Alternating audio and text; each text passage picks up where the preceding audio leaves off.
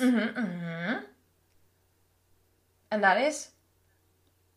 That was the cue for Simon's bit. I What? thought I was leading in. Oh. That was me being all pro. Oh.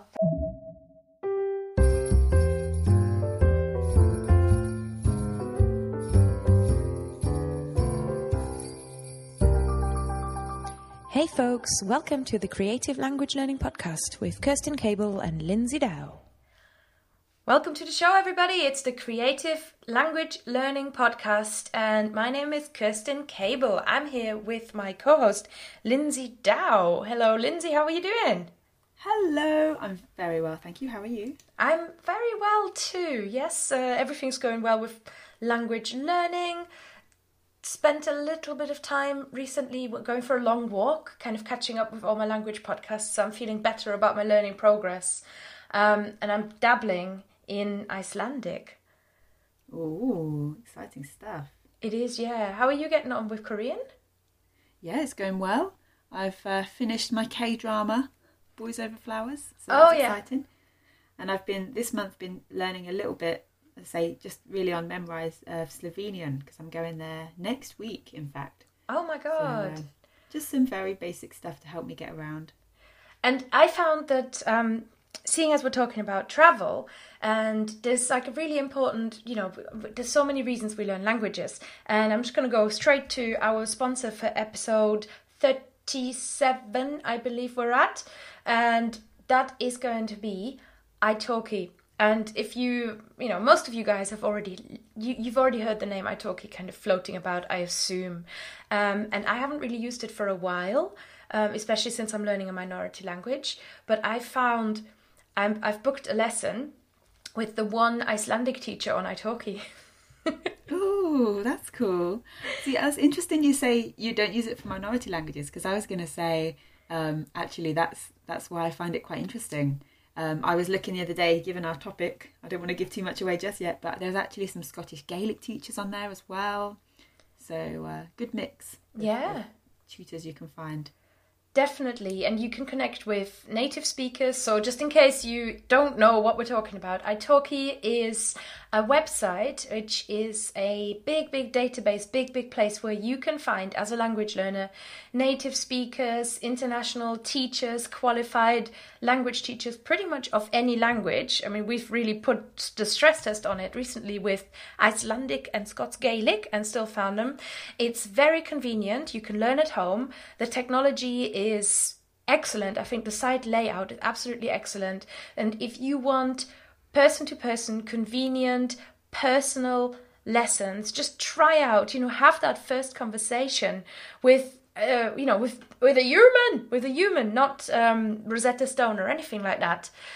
You are going to make such progress, and all you do is you kind of go on italki, make yourself a little account, and then just have a little browse around, and you are going to find, if you're learning a language like German or French, so many teachers, so much choice, and that means you can find the person that is really right for you. And I don't know about you, Lindsay, but I have many times heard from language learners who really take advantage of the system that italki provides by trying out a few trial lessons with several teachers. Yeah, I think you get 3, trial lessons. So you can, at a lower price as well, and you can have a little play, have a little test around and see which tutor works for you. It is extremely affordable. It really is. And it's a system, to be honest, without italki, it can be tough for teachers putting themselves out there. It can be tough for them. And I know that if you're a language teacher, to get started, it just doesn't compare to anything else that you can do, because you get in front of all these wonderful language learners, all these people who are ready to learn the real language and to know how people really speak. And you can just put yourself out there and give it a go, get some experience, get a sense of what's happening. There's a review system built in, so you always know who you're talking to and you know what's kind of coming at you. And it's extremely straightforward and easy to use. italki, I've got an offer going for listeners of the podcast, because we are talking to you and they are, like I said, thank you so much. And first of all, I just want to say to you, even if you're already on italki, even if you're not, I don't know, a new customer or whatever, please go to fluentlanguage.co.uk/italki, because it shows them that you're listening and it shows them that you're here to support our show. So I can't thank you enough for doing that. Just, even clicking on the link, even going to fluentlanguage.co.uk/italki helps the show. But should you, as you are there, also see that, oh my God, there's an Icelandic tutor on there, or Spanish, or I would love to know more about, Spanish as it is spoken in Venezuela, Arabic as it is spoken in Dubai, whatever it is, you have got a buy one, get one free offer on us. So you take one class and you get one on us. How good is that? That's nice. on a good scale. How good is that? That's nice. With classic British understatement, I think, to translate it for you Americans, that's awesome! It really is awesome. fluentlanguage.co.uk/italki. Give it a go. Have a little browse around. They've recently updated what their website looks like, and I really like the new design. What do you think of it? It's very jazzy. It's a little bit simpler. Everything's a little bit cleaner. Very nice to find people. And I was surprised, actually, what kind of difference that makes, because another website, okay, end of advert, fluentlanguage.co.uk/italki, just go there. Another website that I've recently found, they have changed their interface so much, and they're now a joy to use. Do you know what it is? It's Ryanair. Oh, really? Yes.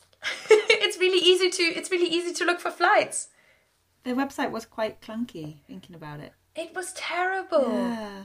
It was really, ugly. And I think it was the message that they were sending, which is like, well, this is what you get for your money. We're cheap. That's the whole point. But it just made you want to not use them even more. I'm not the greatest fan. But they've really done a great job on their web design, and they're sending a nice message. So I've now accidentally advertised Ryanair. If you are from across the pond and you want to look for cheap flights in Europe, Ryanair is one of those airlines that you can fly for very cheap with hardly any service on a very nice website. Okay, moving on. Interestingly, I guess Ryanair is an Irish company, and I see what you did there. You crafty one. Ooh. And that leads me straight on to today's language topic of the show.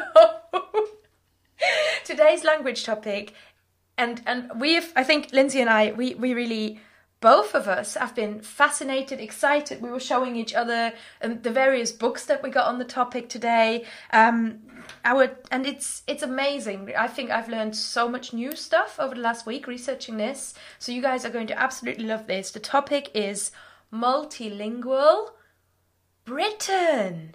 Multilingual and Ireland. And Ireland. Multilingual Great Britain and Northern Ireland, and also Ireland, because obviously I think Ireland is actually ahead of Britain still. I think in terms of identity, maybe. I'm not sure, actually. But certainly Irish is a language that is not just spoken in Ireland, it's also spoken over here, ever so slightly.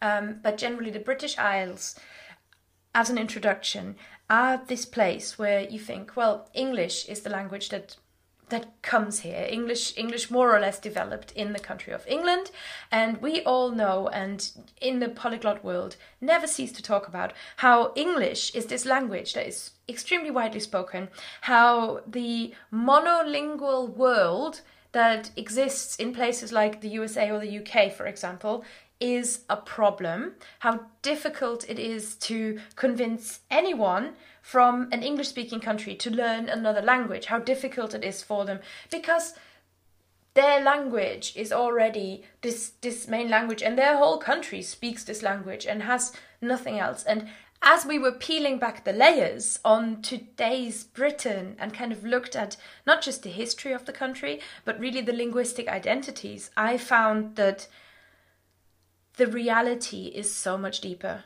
The reality is so much more intense. And I think in today's show, you're really going to hear a lot about Britain is teeming with languages.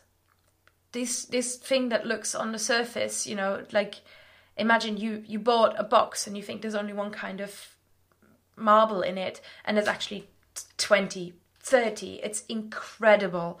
And that is today's topic, kind of introducing you to the real linguistic landscape of Britain. That is fair to say. So, Lindsay, should I introduce our guest? What do you think? Go for it. Introduce our guest. Introduce our guest, who is... Oh, what a wonderful guest we had this week. What a fantastic... I cannot thank him enough. Simon Ager, who runs omniglot.com. If you're a language person and you haven't looked at Omniglot yet, I would be very, very surprised. It is an extremely... it's such a wealth of language knowledge, and I interviewed him on the topic of the languages of Britain, and he knows so much. So what we're going to do today is we're going to try and introduce you to the various different languages, because what Simon and I did is we sort of ran down the list and really tried to make up the 10 languages that are there. And what we're going to do is we're kind of going to play a little bit of the interview for you, and then Lindsay and I will come in and we'll have a little discussion and fill in any gaps that there might be. One of the things that we're exploring in this podcast episode is this sort of idea of the British indigenous language, I suppose. The languages that were... is it true to say they were here, languages like Welsh, Manx, Cornish... Is it true to say they were here before English? Certainly true of, the ancestors of these languages were here before English. It's thought that the Celts arrived possibly around 500 BC, which is about 1,000 years before the Anglo-Saxons came along.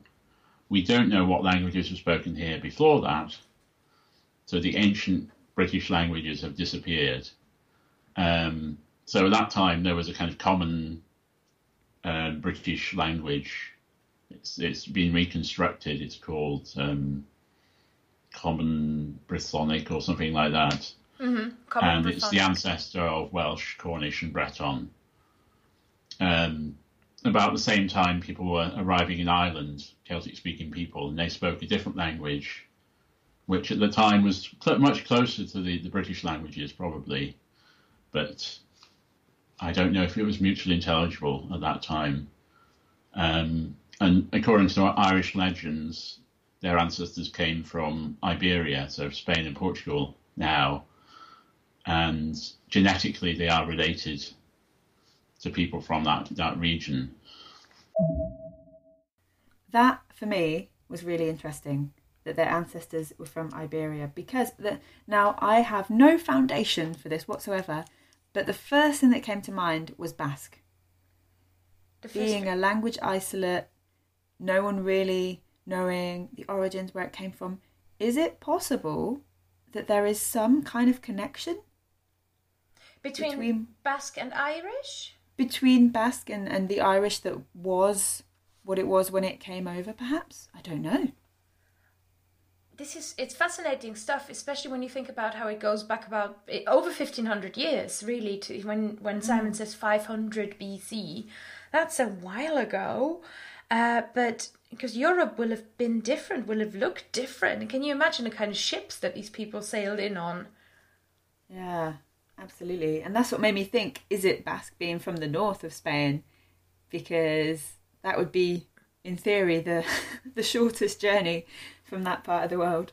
Yes, yeah, I agree that from the Iberian Peninsula kind of coming up to Spain is not very far, and it draws a line of connection between the mainland Europe and Britain and Ireland. They're sort of the separated islands, but when you go far back enough, you realise that they're not islands as such. They have never been entirely isolated. There has always been connection. People, I guess, have always been curious about what's there, or conquering, whichever way you put it.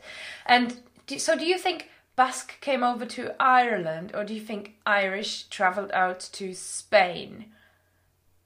Well, I am just Googling this now because I'm thinking there has to be there's literally a Wikipedia page called Blood of the Irish. It says, it's a 2-part documentary on Irish TV. Mm-hmm. And they sought to find the truth. It says here, Gavin also explored a cave in northern Spain whilst trying to link Ireland with migrants from the Basque region. He was surprised at similarities between Irish and people in Bermeo. He later extracted saliva samples from people living in the west of Ireland and sent them for analysis. Bear DNA from old bones in an Irish cave was also found to be closely related to DNA from Spanish bears. What? So, human immigrants must have carried the bears to Ireland in their skin-covered Carac-type craft as domesticated animals. Wow. There must be something in that. I think there is something in that. And I love this. Basque in particular. How many people these days speak Basque? It must be. I can't give you an exact number. But... No, but I mean, not many, especially compared to Spanish. And we often think about the languages that spread only being the colonial languages. The kind of, that's the big ones, I guess. Especially French, Spanish, and English. But there is more in the world, and there is much more spread even in languages that we now consider minorities. They weren't a minority then, obviously. They were probably ruling the roost. Yeah, if there's enough of them to get on a ship and head off to Ireland. Yes, that's true. And so Irish is a language as closely related to the Basque dialect of northern Spain as it is to, Ireland, really. This reminds me of the Welsh... Possibly. This reminds me of the Welsh expat community not expat community, but the tiny Welsh enclave of Welsh speakers in Patagonia. Yes. Very famously, there's maybe 2,000-3,000 people maximum in Patagonia, sort of really on the other side of the world, and they maintain Welsh as part of their identity, really. And it brings it home to me how much holding on to your native language is about, or not native, but indigenous, particular, is about identity, is about showing who you are way beyond nationality. And Simon's shared some really interesting points about that, about identity, actually. That's Maybe very true. Have a listen now. Yeah, so we're coming to kind of talking about which languages are most widely spoken in Britain out of the indigenous one. And there's one obvious winner, I suppose. So let's have a listen to that. In terms of number of speakers, yeah, what is it like for all the other British language? How many British languages are there, and how many speakers are there altogether? Do they weigh up the English speakers? No, nowhere near. Well, everybody who speaks a language other than English in the British Isles also speaks English, pretty much. There's very few monoglot speakers of Welsh or any other language.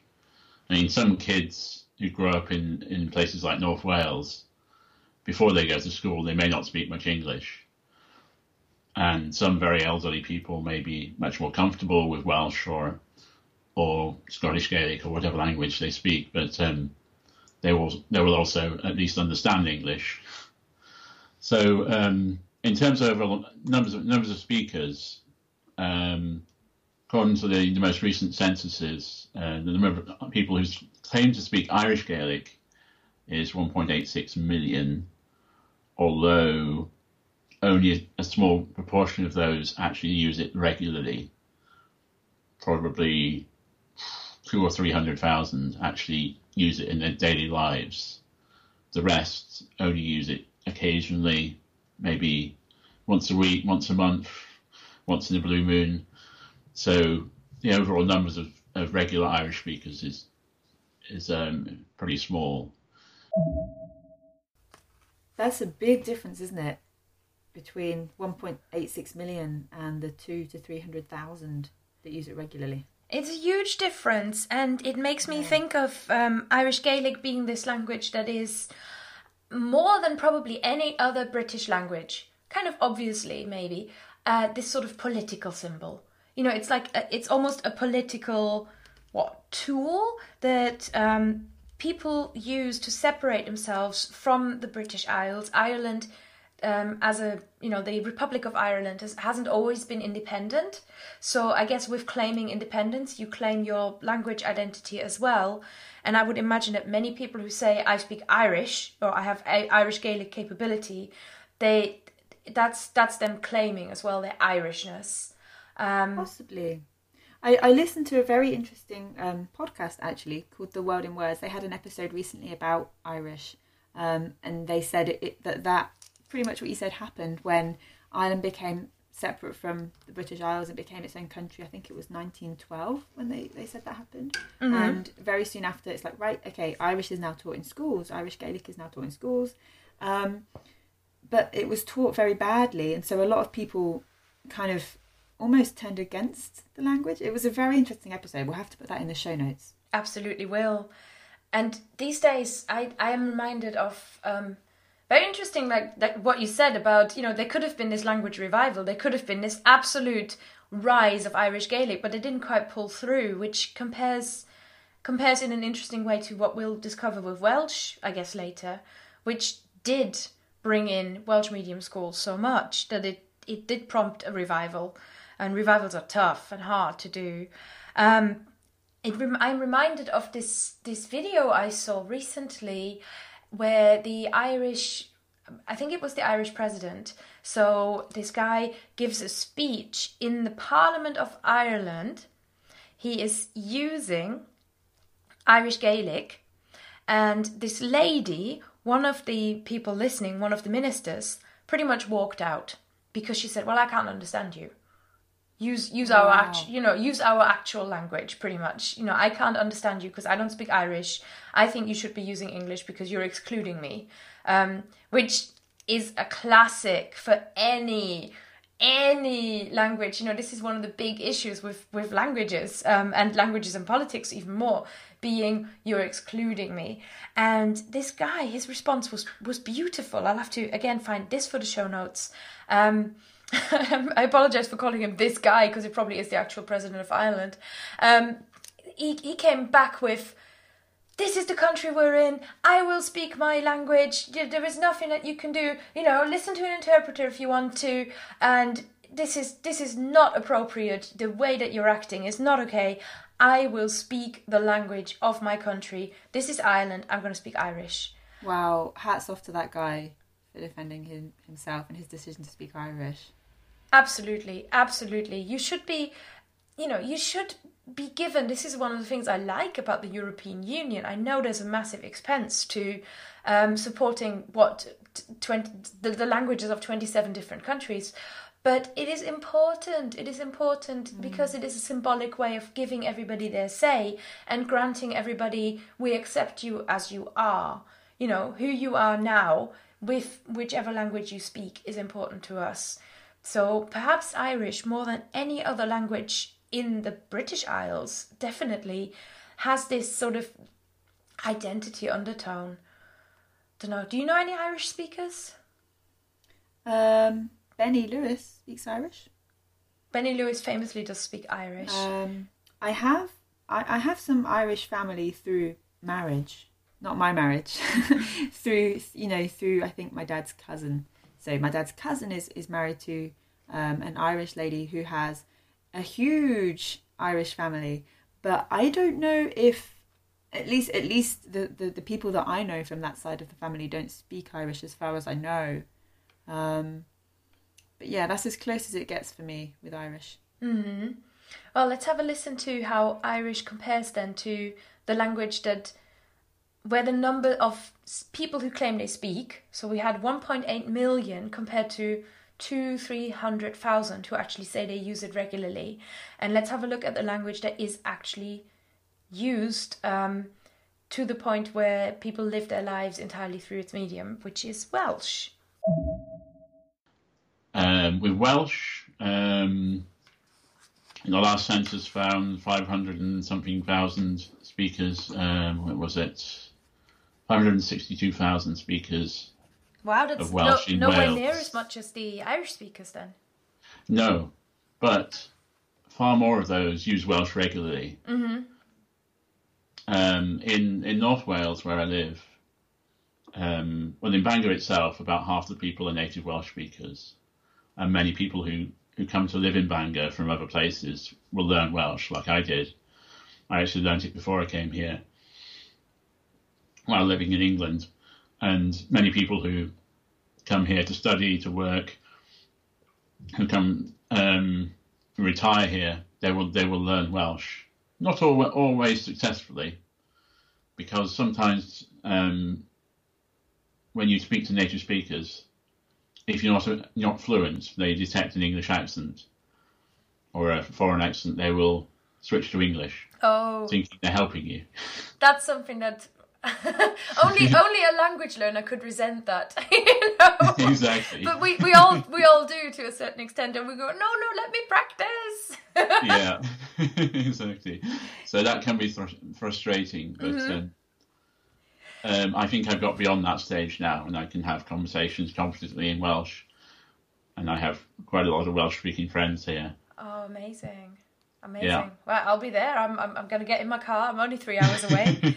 So, and in the towns and villages around Bangor, in this area, in Anglesey and Gwynedd, these are the kind of hot spots, and West Wales as well, Aberystwyth, kind of 80 or 90% of people speak Welsh, and they use it as their everyday language. And sometimes I go to events where everything is in Welsh. Mm-hmm. Often they're bilingual, but sometimes the main language is Welsh. So they'll do a little bit in English at first, then everything is in Welsh. And I think that's wonderful, because people are sufficiently confident to be able to use their Welsh in all sorts of different settings. That is wonderful indeed. What a difference between Welsh. I was shocked at first when I heard those numbers. You know, the number of Welsh speakers being so low, because I have already experienced a little bit of, you know, like that kind of sense that Simon describes of it being alive and well and widely spoken. Think of the difference between that and Irish, where, like you said, they tried to bring it up in schools, but it didn't really work. And Welsh is now a language with an actual presence. Yeah, and there's about 3 million people in Wales, isn't there? So over 500,000. That's quite a healthy portion of the population that do speak Welsh regularly. That's right. In one of the articles I researched for today, which is in the Guardian, and I'll put it in the show notes, they talked about schools and education, and it says the numbers of primary school age speakers are growing. Almost a quarter of school pupils in Wales are educated through the medium of Welsh. I can imagine that it would be realistic to think there isn't a single school in Wales that doesn't, you know, acknowledge the existence of Welsh, which is very different. Do you know what's interesting about this is that when you think of a minority language in inverted commas, you kind of the general consensus is, well, it's older speakers, no young people are speaking it, and it's going to die out just through age. But actually, when you say that, and the amount of schools where Welsh is being taught, at least part-time, you know, at least sort of being taught as a language, as a sort of additional language even, perhaps, that's very interesting, and that's quite different to a lot of languages that are often kind of put in that same bracket. Absolutely. It also affects the cultural, you know, I guess not documentation, but just the way that the media interacts in Welsh. So not only do you have Welsh medium newspapers, but you have that in Irish too. You've got that probably in Scots Gaelic too. The BBC has got separate channels, TV channels. There's the Scottish one called Alba. There is one for Irish, I believe, and there is S4C, which is the Welsh channel, the main Welsh channel. And it's BBC Cymru, which reports in Welsh. But I find that, you know, I'm as a Welsh learner at the moment, I'm watching S4C, and I find that the programming, so much of it is, there's definitely loads for children, and equally, you can get children's books on Amazon in Welsh, quite straightforward. But there are also kind of teenage shows and things like that. And I found some YouTubers who are Welsh speakers. Always, like Simon says, they also speak English. But there's just so much more available. And I think that's a sign of a great language revival when you get shows like my new favourite show. I've just stopped watching Beoc Helwyth because it's finished, which was a kind of like a cross between a political drama and a soap opera, really. And now I'm watching a show, and Lindsay, you're going to love this. Okay. It's called Fashion Builder. Ooh. Yeah, it's called Fashion Builder.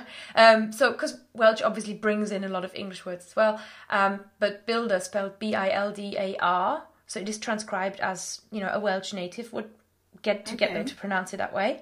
Fashion Builder is a show where this guy who's a model, who's also a Welsh speaker, goes and looks for the new, pretty much Wales's next top model among builders.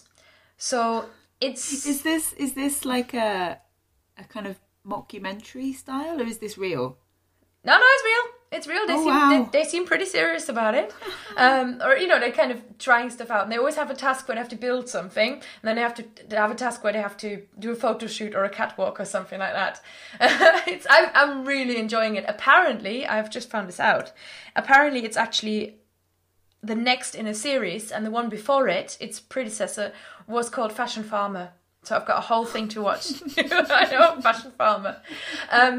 But this is a thing that happens, and I find that, like teenage programming, stuff that old people would never watch, it's there in the medium of Welsh. I feel that's a huge bracket as well. It's a really important bracket because, it's all well and good to have things there for young people, for young children. But then if there's nothing to entertain that sort of teenage era, then that's when it will fade. Yeah, I think. And it's interesting you said about YouTube, the idea that there's YouTubers that speak English but also speak Welsh are choosing to share things on YouTube in Welsh. That's very impressive. And about Welsh. And wow. I'm going to give a shout out here to Mererid, my Welsh tutor from letstalkwelsh.com, I think it is. And she is somebody who has grown up in the medium of Welsh and is educated in the medium of Welsh, and has often, she talks about this shared sense of mission that people have now about the Welsh language, which I guess I'm also noticing with my little local Welsh club and things like that, that they feel like they're carrying a torch. They feel like I guess maybe it must feel like you've saved something valuable, and now you've got a mission. And something else that I've also noticed is that Beoc Helwyth stood out for me like that because it has an actor in who was in the British TV show Broadchurch, which was this huge hit. I mean, you might have seen it. It's got David Tennant in, and there's a murder, and it's set in Devon, totally speaking English. And suddenly he pops up in my Welsh TV show speaking Welsh. It turns out he's fully bilingual. And this is also something that I think, the fact that their film and television industry is strong enough to attract somebody back and kind of say, yeah, I'm gonna act in Welsh right now, and that is something I like doing. Again, shows to me exactly what Simon was saying. There's confidence there. It's not like a crippled minority language. It's people feel like it's a real thing. I think that's very crucial what you say about the confidence. I think that's important. If any language is going to survive, you have to have that confidence. And that's nice you say about the kind of bearing a torch and feeling the pride to share, the need to share. It's just essential, isn't it? If something is going to survive, if a language is going to be kept alive, essentially. That's hugely. That is what you need. And I think that is the difference between maybe the feeling that a language is dying compared to the feeling that a language is, I don't know, alive and breathing. I keep bringing life and death kind of thoughts into it. And I mean, the book I have lying here is called Language Death, because you really feel like something dies along with all those communities. And it's amazing to you really feel like you're part of this kind of revival. And again, what Simon was saying about people who move to Wales now, who have been monolingual all their lives, perhaps, who are retiring to Wales because it is a beautiful place, feeling like and having the opportunity to pick up this language, to go to some classes as well. So there's also something about government subsidies. Yeah, and what you said about the actor, there's a lot of things that are filmed, I think, for BBC Wales. Like, isn't Doctor Who? I know it's filmed in English, but it's filmed in Wales, I believe. Yes, the BBC's got this huge presence in Cardiff, the capital of Wales, and they do a lot there. So I think that maybe Welsh actors are kind of... There's a lady called Eve Miles who was in Torchwood, who I don't know whether she is bilingual, but is certainly, a big presence. The whole Torchwood show was set in Cardiff, so I think they regularly produce shows that are set in this place. Which, again, kind of brings us to the comparison, perhaps, with Scots. So I'm going to cut back to Simon and see what he's got to say about, the native language of Wales, which is one of the bits that's attached to England. I'm so sorry, Wales. But, you can very roughly say it that way. And then you've got the other bit that is also a neighbouring country or attached to England, but part of Britain, which is Scotland. So let's have a listen to that one. Probably the next most widely spoken language is Scots. And there are disputes about whether it's a language or dialects of English. Mm-hmm. And when Scotland was an independent country, Scots was its official language, used in writing, used at all levels. There was extensive literature in it. When this was up till 1603, when James VI of Scotland became James I of Great Britain. That's when Great Britain came into being. Scotland and England became a unified, sort of, entity. Wales was kind of subsumed in about 15 something or other. So after that, Scots kind of fell out of favour. People kept on speaking it, but it kind of lost its status as an official language in Scotland. So these days, people write in it, people speak it. About 200,000 to 1.5 million people speak it. But, it's kind of, it's seen as a kind of deformed form of English to some extent by a lot of people who don't like it, who want to kind of diminish it, and say, oh, it's not a proper language. It's slang. It's just all this nonsense people speak, and they don't speak English properly. But it has its own history, its own literature, so it has all the characteristics, you can say, of a proper language, and it has regional variations, lots of different dialects. It's mainly spoken in the kind of eastern parts of Scotland, the northeast, the southeast, and in Orkney and Shetland they have their own versions of Scots. So how many speakers are there of Scots today? We've had about, did we say 800,000 Welsh speakers, 1.8 million about Irish? 750,000. That's plenty. Yeah. So Scots up to 1.5 million. Oh my God. Depending on how you define it. That's so much more than I would have ever thought. I thought Scots Gaelic was like 12 speakers or something. Well, no, my apologies to the Scots. It's not Gaelic. It's a different. It's a Germanic language descended from the old the language of the Angles, who settled in Northumbria. So I am actually misnoming it every time when I say Scots Gaelic. Well, that's one of the names. Ah. You can call it Scottish Gaelic, Scots Gaelic, Gaelic, or Gaelic. Okay, I have to confess to my ongoing confusion about the languages. Are there two? Is there a language called Scots and a language called Scots Gaelic? Yes, so that's correct. So so there's Scots and then there's Scottish Gaelic, and they're two different languages, right? And then different again from that would be I'm going to say dialect of Scottish English. Now, it's totally okay to be confused with that, I think, because this also confused me. So my grandparents, my dad's parents, are both Scottish. Born in Glasgow, lived in Glasgow for a long time, and then moved down to England. So they've lived here for possibly longer than they lived in Scotland now, but they're still very much Scottish. You know, we talked about the pride before. And there's words that I've grown up with throughout my childhood, you know, little words and little phrases that I thought, oh, that's funny because that's what they say. It's because they're Scottish. And they've still kept their accent and everything. And there's a little book that they've lent me, which is a Collins Scots dictionary. Okay.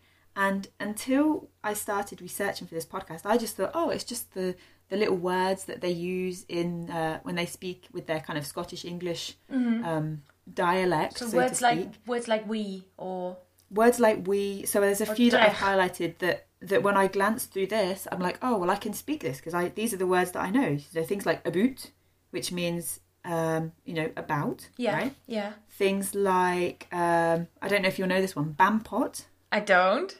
No, a bampot is kind of a crazy person or a stupid person. Oh, ye bampot. This was interesting for me. Chuddy is a name for chewing gum. Now, when I was in secondary school, this was a slang term for chewing gum. Oh, have you got any chuddy? Was something people would say when I was in secondary school in England. No obvious connection, but obviously something that's passed down. Yes, yeah. What else was interesting? I've got a few marked here. Ah, yeah. Jag and jaggy. Do you know what that means? I know jagged. Okay, so what would jagged be? Jagged is sort of rough, right? So you've got a cut that isn't clean. That's jagged, the edge. Yeah. See, I get what I call jaggy nails.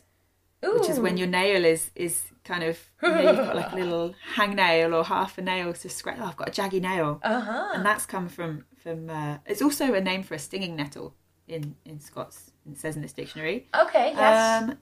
The leaves of a stinging nettle are jagged. You know, the edges of those leaves are jagged. Exactly. And so it's called, it's a jaggy. Be careful of the jaggies. Be careful of the stinging nettles. Wow. Peely Wally is another one that from my youth I've always used the word Peely Wally. Do you know what that means? I have no idea. No, that means pale. If you look kind of pale and ill, oh, you look a bit Peely Wally. Are you all right? Okay. I think I've heard my friend Marie say this because she's recently moved to Edinburgh and in Edinburgh has had to familiarise herself with some of the Scots words, yeah. Oh, Scottish, no, right. Scottish English. Oh, I'm still not doing it right. Some of the, Scottish English or Scots, because, see, then also glancing through the book, there's things like this. Murder police, which it says here. Murder police is a frequently jocular cry for help in any confused or awkward situation used mainly in the Glasgow area. For example, it's always murder police in the shops before Christmas. So, okay. You do an amazing Scottish accent. Oh, hi. I didn't know about that. Thank you very much. So I was really intrigued, and I always just thought this little dictionary was just the words that were in Scottish English.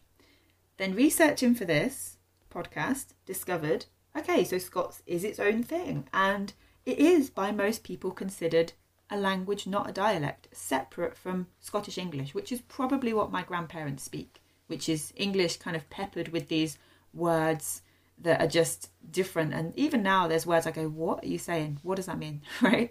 But there's a text here. So this is from Omniglot, and it's a sample text in Scots. I'm going to attempt to read this. I don't know numbers, so I'm just going to say 1972 when I get to that bit, but I'll give it a go.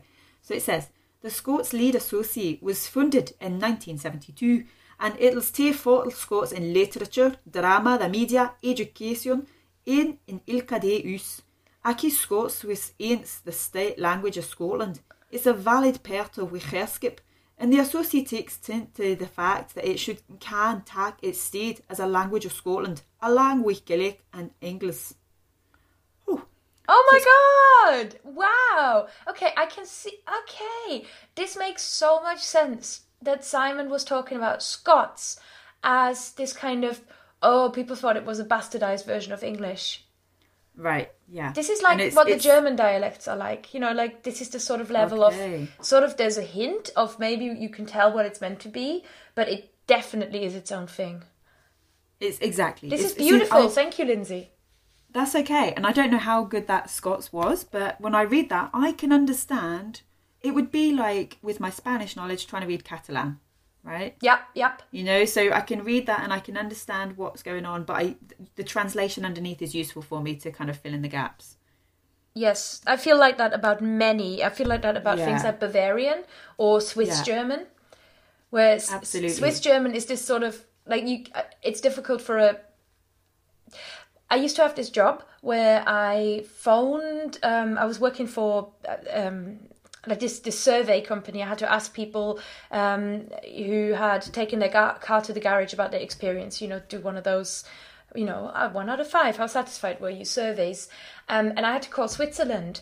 But, I was employed for Switzerland, particularly because I speak French and German, and you never know if the person answering the phone will speak French or German. And so many times I had to ask them politely to modify their German and stop speaking Swiss German because I couldn't understand them well enough.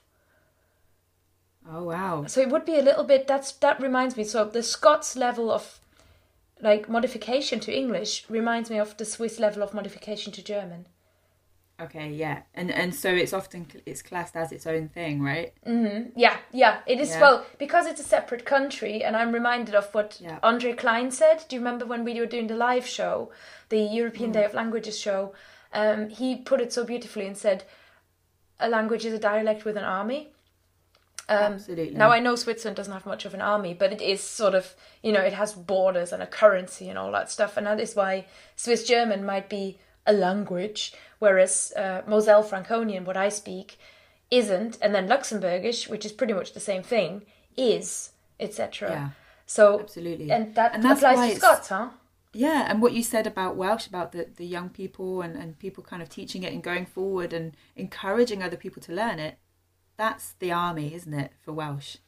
Oh, that's so beautiful, yes.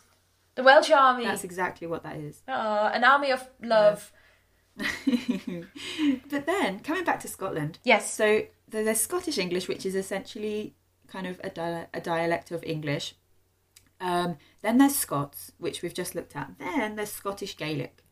Now, if I attempt to read you the sample text of Scottish Gaelic from Omniglot, here's how that sounds. And I'm sure this is littered with far more errors than my attempt at Scots. Are you ready? Dun dun dun. Harich ul dun a breth sach os croinon an urams an kyrchian.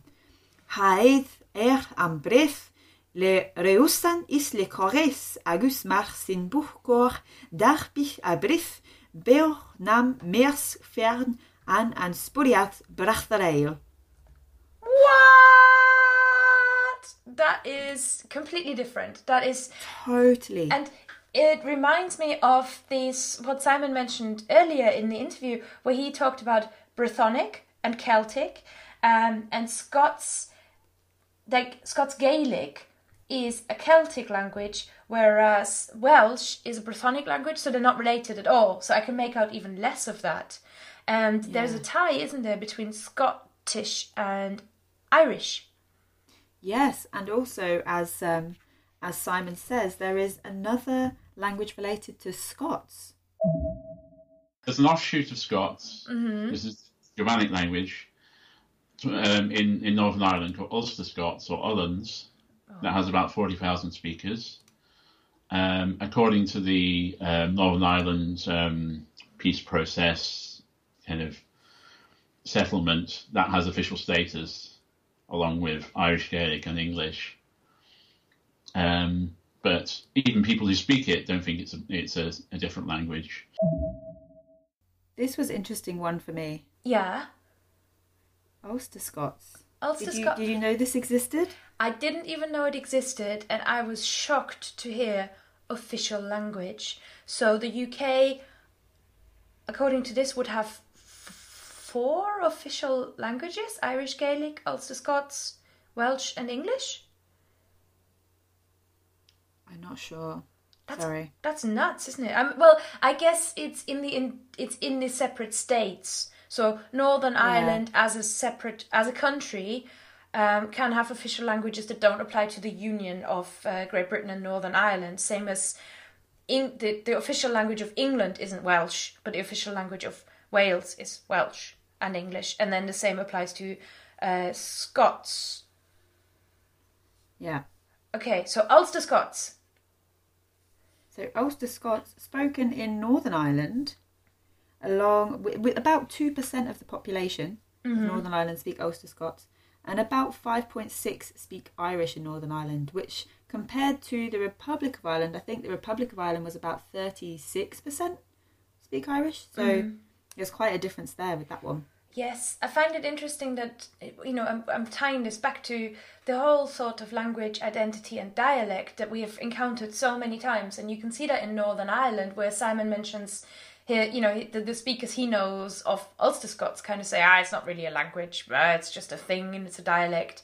And, equally, that was interesting. Those are people perhaps culturally more aligned with British Union, whereas you've got the Irish speakers, and again, they're probably claiming part of their identity, their Irishness, through speaking Irish or making an effort to learn Irish.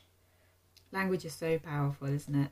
Language is so powerful. We don't even know what we're letting ourselves in for. Yeah, it's a huge, huge thing.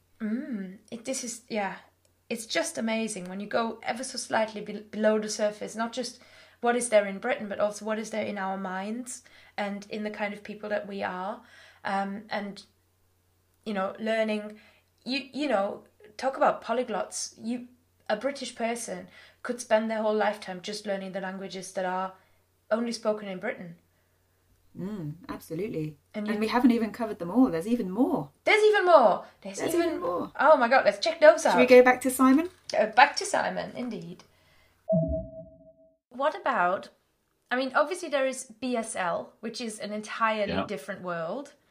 Yes, indeed. Yes, British Sign Language. Yeah, I know a little bit of that. That developed kind of spontaneously from when people started to set up schools for deaf children, and they had their own kind of home sign language that they worked out as a way to communicate with their family and friends. And when they all got together, they kind of pooled their resources, and this language developed from there. Mm-hmm. So it's indigenous to the UK, to Britain.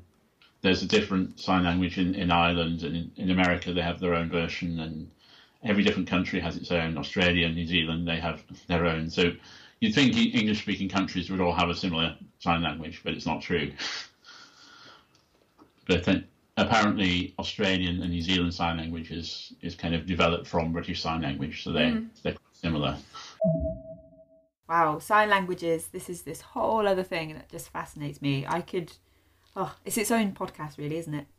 It is, yeah, it's its own documentary and its own kind of, there's so much to them. I would probably want to make a video or something like that just to document some of the sign language available, because if I started signing right now, it wouldn't really, it doesn't really translate to audio by design. Yeah. But sign languages are, it's fascinating, isn't it? Because I think many people don't realize that sign languages are so local, and they are local to the extent where it even, like people have their nicknames. So you don't always, if you are signing routinely, you will spell out, you won't spell out your name every single time. You might just do like a little L for Lindsay or something like that. But a signer from a different region, or who doesn't know Lindsay or something like that, you might do LL, language Lindsay or something.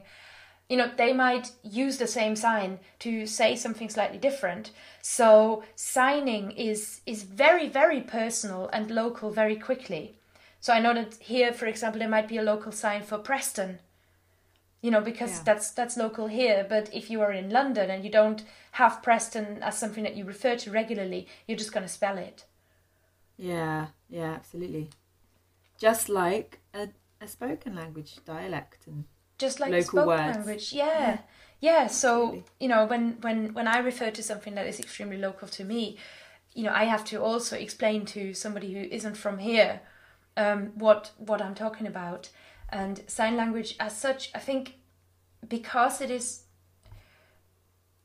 so much of a language, it's so much of a wonderful, interesting, fascinating communication system, and is hugely underestimated. So I'm really glad that Simon covered it, and I'm also really glad that sign is an official language in that sense of Britain and indigenous. Yeah, so this is really cool, isn't it? We've got an indigenous language that's only really been made up very recently in that sense. It's not thousands of years old, but it's still indigenous. Yeah, it's fascinating. There are a couple more that are a lot older. There are which indeed. Simon mentioned. Which Simon Should we mentioned. have a listen about those? Let's do that. And then what I really liked in this list, so we've got English, obviously, Scots, British Sign Language, Welsh, Gaelic, Irish, the sort of outposts, Cornish and Manx. They're both interesting languages because they've been revived because there's no native speakers left of either of them. Yeah. With Cornish, the last person who could have a conversation in Cornish apparently died in 1891, and the revival started not long after that. So there's no recordings of the native speakers in Cornish. So there's lots of dispute about how it was pronounced, and some people said the late Cornish was too corrupted by English influence, so they went back to the earlier versions of it. There's quite a lot of written material from the Middle Ages, so they based their revived version on that. But other people said, well, we would try and carry on with what was left and use whatever material it could find. Yeah. So there's modern Cornish and there's kind of medieval Cornish. And similar for Manx. No, not different from Manx, actually, because the last native speaker officially died in 1974. That was Ned Madrill. But when I was doing my research about Manx for my MA in linguistics, I was told that there were other native speakers into the 1980s, but they were too ashamed to admit that they spoke the language, which gives you an idea of how its status was at that time. Let's talk about Cornish first. Cornish, spoken in Cornwall, southwest, a county in the southwest of England for our non-British listeners. Go on then. How many speakers do you think there are of Cornish? Well, bearing in mind that there isn't a native speaker left, and I know that Cornish has made a big effort to revive. So we're talking about speakers in the sense of, I guess. How many people claim Cornish as their main language? What do you think? Their main language? 50? Oh, okay. 557, according to Wikipedia. Not bad. That's a village. And it says as well, 20 children being raised as revived Cornish speakers. That was from 2000. Oh my God. Yeah. That's like Esperanto, isn't it? Esperanto natives. Yeah. Crazy idea, but it's happening. In 2010, the first Cornish language creche opened. Wowza. So things are happening, and like we mentioned with Welsh, it's the youth is kind of the key, isn't it? The last native speaker died, and then what do you do? So it's the youth is really the key to keep something alive. So it's interesting to see that things are happening for Cornish. What about Manx? What about Manx? I just to comment on that, it's interesting for me because this is a different angle, but I think a much more functional, justified and open-minded way of going about reintroducing a language by teaching it to children. First of all, in order to, create that world for children, you will need adults who have taken it upon themselves to create that world. But also, it puts the, because there is that endless disputed belief or that children are the better language learners. But in this case, I can completely see it, because they don't think critically about what's the point in learning Cornish? Why would I do? I'm not going to use that in my life. I'm one of 500 people in the world. This sucks. They don't have all those thoughts. They just come at it playfully and with an open mind, and I think that is fantastic. So reintroducing it through the children is very, very meaningful, in my opinion. It is. It's very interesting. Do you think then Manx more or less speakers than that 557 figure of main language speakers for Cornish? More, I think, because the Isle of Man is an island. Okay. And right. they have their own tax more. laws and things, so they have a kind of, they've got a stronger sense, perhaps, of identity again. Okay, you're right, it's more. So as Simon said, the last native speaker died in 1974, but before that there had been a continuing trend of decline. It went from, in 1874, so 100 years before he died, 16,200 speakers out of the population of 54,000 on the island. Then it went down, that was 30% of the population. It then went down to 8.1, 4.8, 1.51, down to 0.5 in 1951, just 275 speakers left. Last native speaker dies, 1974, and then suddenly something happens. 1991, 650 speakers. Wow. Out of the 71%, out of the 71,000 population. Mm-hmm. And then 2001, 1,500, and it's been growing gradually ever since then. Currently 1,800, about 2% of the 88,000 population. That's, numbers and statistics can show us kind of the trends and the revivals. It worries me that Simon mentioned shame in the context of speaking the Manx language, in the sense of not feeling like I guess you don't feel like it's legit. Yeah, it's the shame is a real. It's a killer of a language, isn't it? Really, massively. It can instantly kill it. The shame, the feeling of self-consciousness, and again we've seen this. Sorry. Go ahead. The thing is, to avoid that, what can you do? Because there are so many factors that will play into that shame. Where has that shame come from? Why do people feel that shame for their language? That's going to vary across each situation, each individual language in question. So how can you prevent that? It's very, very difficult to pinpoint that's what needs to happen. What this reminds me of, or a parallel situation, is when sometimes we see people might write an email to you or me as language bloggers, as people who kind of are out there saying, oh yeah, we speak 5-6 languages. It's it's a thing that is desirable. It's a thing that is possible, and it's a thing that you can kind of work on as well. And I have recently got an email from Ian. Hi Ian, and I'll read it out in more detail in the future, but to cut it very short, he mentioned the sense of self-consciousness when he says he learns a language as a hobby, or he learns a language for fun, and the way that other people react to that, kind of making you into the little performing monkey. How many? Oh yeah, say something in this language. Da da da. What's construction crane, forklift, truck in another language, etc. It's just silly, and that is a way of feeling very conspicuous and very unsafe in your kind of fun, in your love of learning another language. And perhaps it's similar if you're speaking Manx, and say you're out in the street and you want to say something to somebody, but you would feel too conspicuous. You'd feel like you're falling out of line with everybody else. And that's where Welsh has made such strides forward, by making it a thing that isn't weird.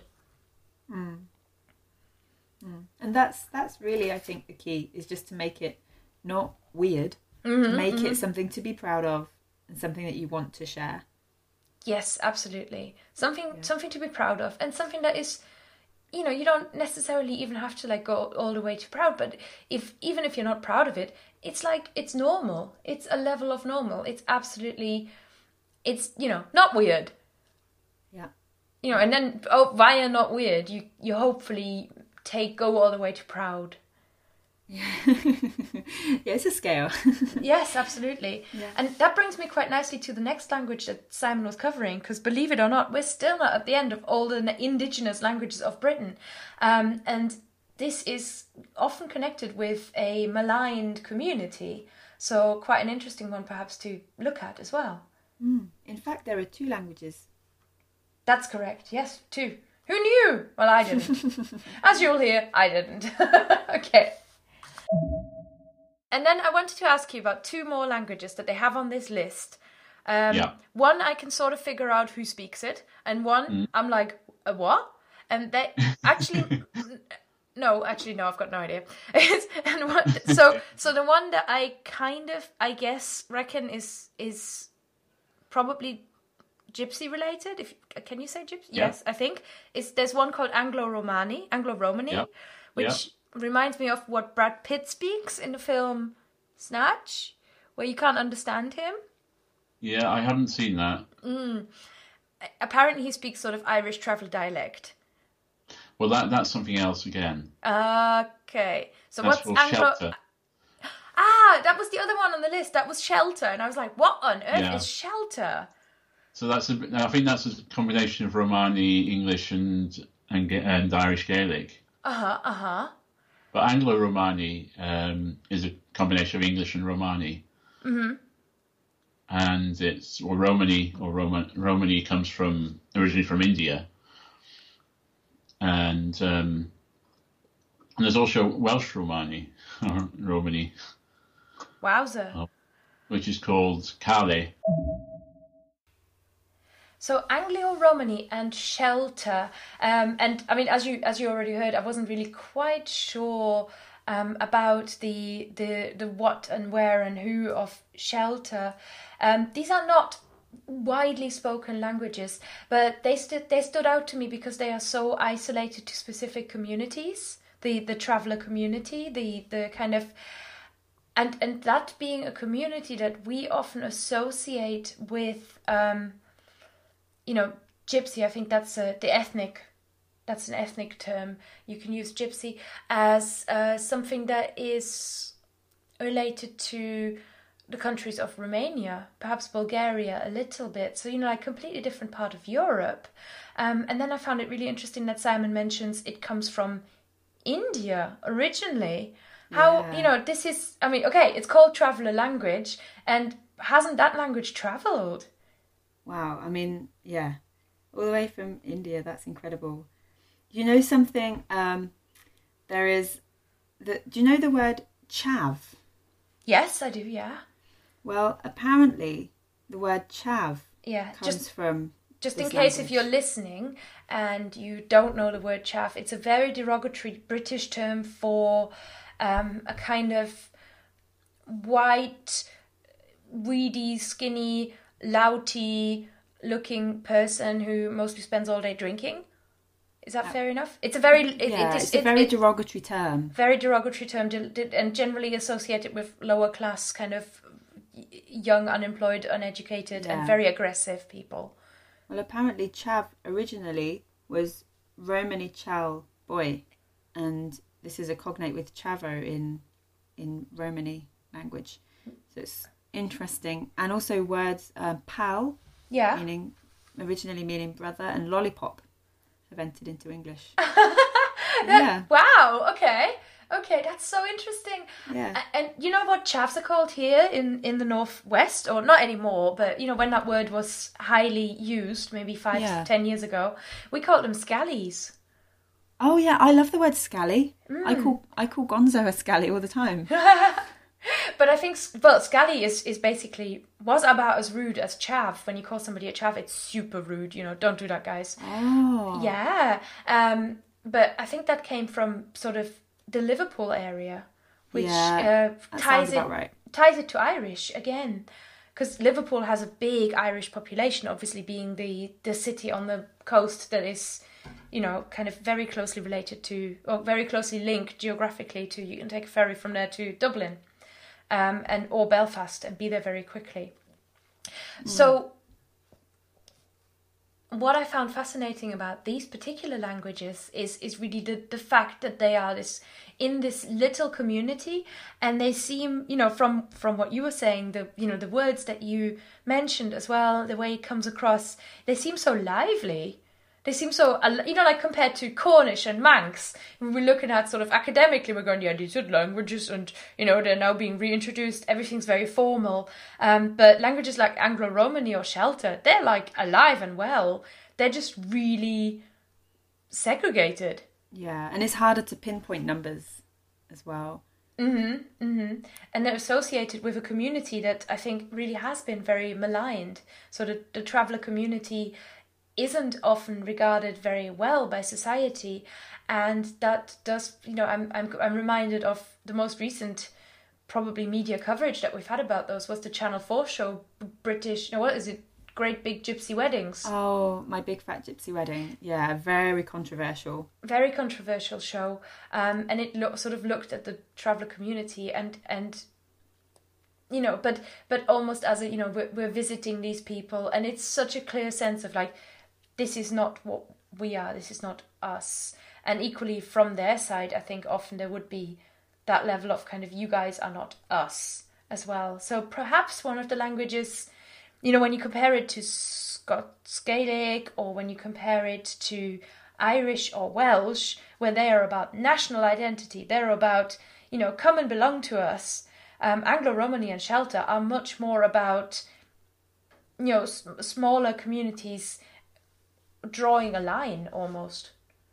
Languages, it's a beautiful thing, because languages can connect people in a way that is not possible through other means, but they can also divide if you have that kind of lack of knowledge, or that fear perhaps, Yes, yeah, I think fear is really, for these particular ones, more than any of the others in our list.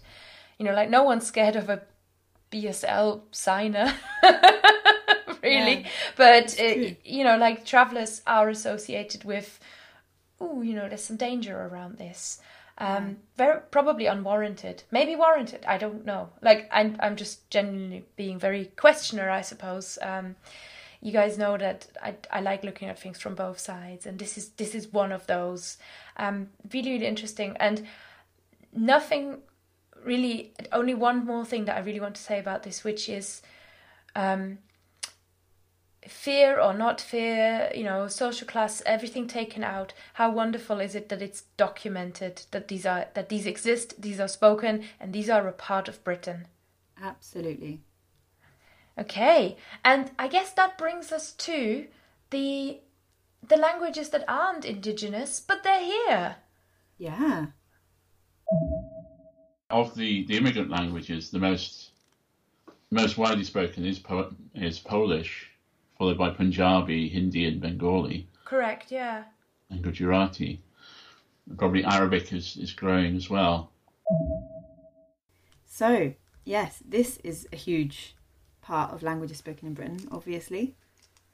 I know, and we haven't even, we've probably been talking about the indigenous languages of Britain without even talking about all the languages that are spoken every day in this country by many, many, many people that aren't English. And, we've already talked for an hour. There's so much to fill. And we haven't even touched on the immigrant languages yet. So we don't have a lot of time left, but definitely they are worth mentioning, and they're hugely spoken. So I've got this BBC little summary here, and I thought they summed it up very well. Where it says and they call it community languages, which is a nice way of putting it. So it says there are large numbers of community languages brought into the country and sustained by recent immigrant communities, which account for more than 5.5% of the population. The largest group, spoken by 2.7% of the total UK population, are South Asian languages such as Bengali, Punjabi, Hindi and Gujarati. So I like the way that they grouped these different languages, because I think it's common for perhaps a Gujarati speaker to also have a sense of Hindi, etc. And it's basically the Indian it's not called a peninsula, the continent, it's subcontinent. It's called. Yeah. So it's languages from the Indian subcontinent. They make up 2.7% of the UK population, which it's not a lot. It's not a lot, but it's very concentrated. So that they say 45% of the total ethnic minority population lives in London. So London's probably by far our most multilingual place in Britain. But also cities like Leicester are known, and Birmingham too, are known for having a very large proportion of this community. So I would go as far as saying that the South Asian language community tends to be very much more present in the cities. I think so. As most immigrant communities are in cities, because that's where work is. That's where the work is, yeah. And that puts them into contrast with the British indigenous languages, which often persist more in rural areas where English spread hasn't come so far yet. And Wales probably, as a country with a very large rural proportion, and you think about Cornwall, it's sort of an outpost. You think about the eastern part of Scotland that Simon mentioned, that's a bit of an outpost, as is Northern Ireland in a way. It's not urban territory. Urban is for immigrant languages. Yeah, the map of languages of the UK, I imagine it would look very much that way. It's very interesting. It is fascinating. When I look around, I live in a very small city, but it's a university town. So I guess it kind of punches above its weight when it comes to internationalism. And our languages that I would see around, probably the largest proportion is Polish. Partly also because our city has had ties to Poland for, even before Poland joined the European Union, and there were more people coming across. But apart from that, very, very small group of East Asian or South Asian languages. More Chinese because it comes in through the university. And hardly any Caribbean presences or anything that is West Indies, which kind of surprised me. And as such, not even French or I don't know, Jamaican Creole or anything like that. What's interesting there, you mentioned about the students. I wonder how that represents, because we're taking these figures from things like censuses and stuff, but if a student is here for 4 years and a census is done every 10? Every 10. This population and these numbers are going to fluctuate so much in that in-between period as well, that it's all a bit of a pinch of salt, isn't it, with the exact numbers? Yeah, definitely. It says here, and again, this is census data, so like Lindsay has already said, this is asking people who are quite settled in Britain, what is your main language? And just to remark on the way that the census was done and this data that we are referring to, I was a part of the census in 2011 when it was last done, and my native language and the language I speak very, very regularly, 3, 4, 5 times a week, is obviously German. That's my native language, the language I grew up in, the language I spoke exclusively until I was 10, to be honest, mostly 20 really. But the way that they phrased the question in the census is they asked, what is your main language? And then what other languages do you speak? And as main language, you really have to think that they mean which language do you speak the most, which language do you, is mostly part of, I guess, your identity as well. And I picked English, but the communities and the numbers that we are referring to are for people not who don't speak English, but people who chose or who indicated that their main language is not English. So these 2.7% of the total UK population are the people who say that Bengali, Punjabi, Hindi and Gujarati are really main or leading language for them. Yeah. And then the other communities there that we have are Cantonese. So that might be, the real number of people in the country, if you're counting students, like you say, Lindsay, would be a lot higher for something like Cantonese, Mandarin especially. Italian, Polish, Greek and Turkish. So fascinating stuff there all around, I think. German, not really registering. French, not really registering. But I think that is to do with the fact that if you're from Germany or France and you come to the UK, those are the kind of people who become expats and then sort of settle. Okay. That makes sense. So this is also about, there's such a much more bigger thing at work here, which is migration and how that affects your language skills. And if you move to a foreign country, how soon, how quickly does that language become a part of who you are? For some people, it takes a lifetime. For others, it's pretty quick. Like for me, I would say it was pretty quick that I adopted English as my main language. Yeah. Can you imagine living in another country and, adopting a new main language, Lindsay? Yeah, I can imagine living in another country, but I mean, I've been thinking about this a lot lately with the whole EU thing happening now. Regardless of what happens, whether I agree with the decision that's made or not, I'll still be British. And there's nothing that I can change about that. And so, and I feel that identity of nationality is very strong. And it makes me wonder, I just don't know. I think wherever I live, I would still feel very British. I don't know. It's hard to answer until it happens, until I'm in a different country. Yeah. I mean, speaking as someone who lives in a foreign country, I don't feel like I fully slot in perfectly in either place. Right. Like, I've lost some Germanness. But did you feel that before you left Germany? No. Right. No, not at all. The way I communicate has changed. The reference points I have changed. Sometimes my students ask me to recommend them some new German pop music, and I haven't the first clue. But bearing in mind, I don't even know what's in the British charts anymore. But there is so much where I'm just now so culturally aligned with Britain, more than I am with Germany. Yeah. But not so much that I'm not German anymore. Yeah. You become this sort of in-betweeny thing.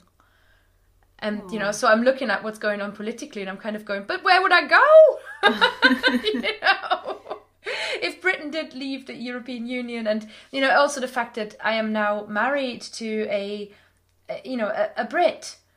Yeah. And that's, so I have completely, I have totally embraced Britain. Yeah. Britain, in the sense of, I found a man who married me, has totally embraced me. And that's not something that's reversible now, not at this stage. Yeah. But, having English as my main language hasn't, maybe that's part of it actually, is like I say, I'm not as German as I could be. I'm not un-German. Yeah. But it's funny, I remember interviewing, for this podcast, I think it was episode 29, interviewing Michael Schmitz, who runs Smarter German, and was talking so much, what we in Germany call Klartext, like he was just like, this is the thing, guys, blah, blah, blah. And he was just really clear on everything, and the way he communicated was so much less hedged, it was so much more German in that sense. And I felt so, I don't know, I felt like, I'm working with a German here and it's nice. It's weird. So I spot the Germanness, and I respond to it, and I like it, and I feel like, okay, this is how I've grown up. But equally, I think my German friends sometimes say to me, stop being so polite, in England right now. Mm-hmm. That's funny. Yeah, especially because I'm not that polite. Oh.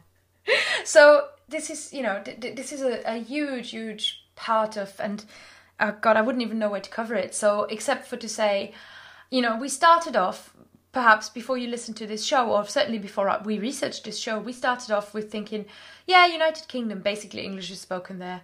And now we are 1 hour later, and it's incredible. Isn't it incredible? It really is. There is so much more than English. And at this point, I'm coming to the end of the show, really. And I want to give this huge shout out and recommendation for you guys to go and check out Omniglot. go and, go on Omniglot and have a look around and, see all this information, all this knowledge, all the knowledge that Simon shared in this interview, and so much more is on his website. He's doing everyone a huge favor, a big service with omniglot.com. So big thanks to Simon Ager from Omniglot for taking the time to talk to us about multilingual Britain and the indigenous languages of Britain. And also thank you so much for the amazing resource and the amazing kind of outpost of language love, knowledge. It's like a language Wikipedia with more with more information than you could ever really want. It's fantastic. And oh, sorry, go ahead, Lindsay. That's okay. I was just going to say it really is fantastic. You can probably cut this bit out.